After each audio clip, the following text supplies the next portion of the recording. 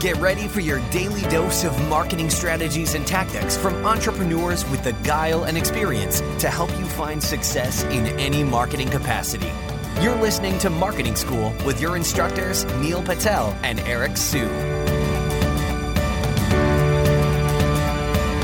Hey, Marketing School listeners, I have an interesting stat for you. Did you know that Walmart improved their conversion rate by 2% for every second that they improved their load time? In other words, website speed helps with conversions. In addition to that, Google uses it to determine where your site ranks in their index. So the faster your website loads, the higher you'll rank. For that reason, I want to talk to you today about a company called DreamHost. DreamHost powers the web with fast websites and superior customer service, brought to you by a team of web experts who are super committed to your success online. We've worked with them to create a special offer just for Marketing School listeners. All you have to do is go to dreamhost.com/marketingschool to learn more and get your website online today. Welcome to another episode of Marketing School. I'm Eric Siu.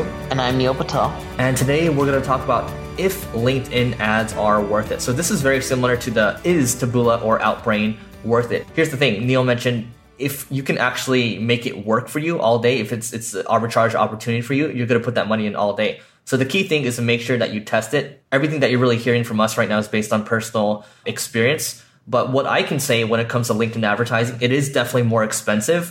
For me, for example, in some cases, if we're trying to hit universities, right, it's very specific people. Facebook actually can do a good job with it, but LinkedIn might make more sense, especially if we're trying to hit kind of the CEOs, the chancellors, and things like that. And so, what we decided to do with LinkedIn, we decided to push our educational related content. So we have a resource for e-learning companies, and then we also have a resource for, where we studied over 1 million backlinks for Udemy. Now, these resources are, interesting to educational companies or e-learning companies, right?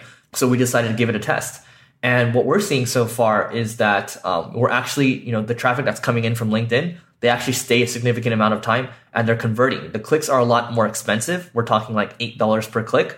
But, if it converts at, 50% or so, we're paying $16 for an email. And that's right under what we're willing to pay for an email. Realistically, for an email, for an educational related email, we're probably willing to pay a little more. So that's not a bad CPA at the end of the day. So don't just look at the CPC. You got to look at, your conversion rate and your cost per acquisition. And for us, I can say LinkedIn is actually working because we can see that the engagement rate for the click-through rate actually looks really good. So what you're looking for typically when you're running like a newsfeed kind of ad in LinkedIn, you're looking for a click-through rate that, if you can hit like 0.30%, I know that seems really low, you're in a good spot. So I'm looking at the two ads that we have right now. One's at 0.543% and the other one's at 0.918%. So it's not bad, but 0.918% obviously is, that's a very good position. So Neil, what are your thoughts? Other thing to consider too is when you're running LinkedIn ads, keep in mind the cost is way higher due to the fact that LinkedIn is being heavily used by recruiters. And recruiters right now are just going through, like these big tech companies like the Ubers and the Googles are spending so much on recruiting, they will pay an arm and a leg for advertising on these social sites. So your costs are going to skyrocket. But that's okay, right? It's like something's better than nothing when it comes to LinkedIn because it's a different traffic source. So what I found is if you do LinkedIn advertising combined with posting on your LinkedIn page on a regular basis and engaging right when you post because you'll get comments, etc., the channel is much more effective versus if you're just doing advertising by itself. Great. And the other thing is you want to make sure that when you're putting a sponsored ad, so I'm not talking about the right side ad, not the right hand ads, I'm talking about the ones that actually appear in your LinkedIn newsfeed. You want to make sure that you have the image that actually takes up, most of the real estate. So you actually, you can put the image in there. I think it's a 1200 by 628, very similar to the Facebook size. Maybe it might be a little bigger than that.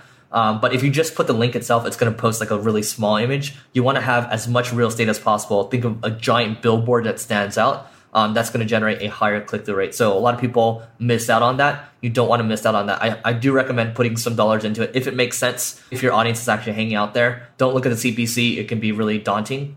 Chances are, if it's really relevant, your targeting is good, your CPA is going to be much better.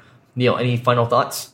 The big thing that I've learned with LinkedIn when you're collecting a lead, LinkedIn has a feature where you can do authentication. So someone can give you their email address without actually having to type it in. And if they're coming from LinkedIn, that means they're already logged in. So if you're sending them to a landing page where you're collecting the email, use the authentication.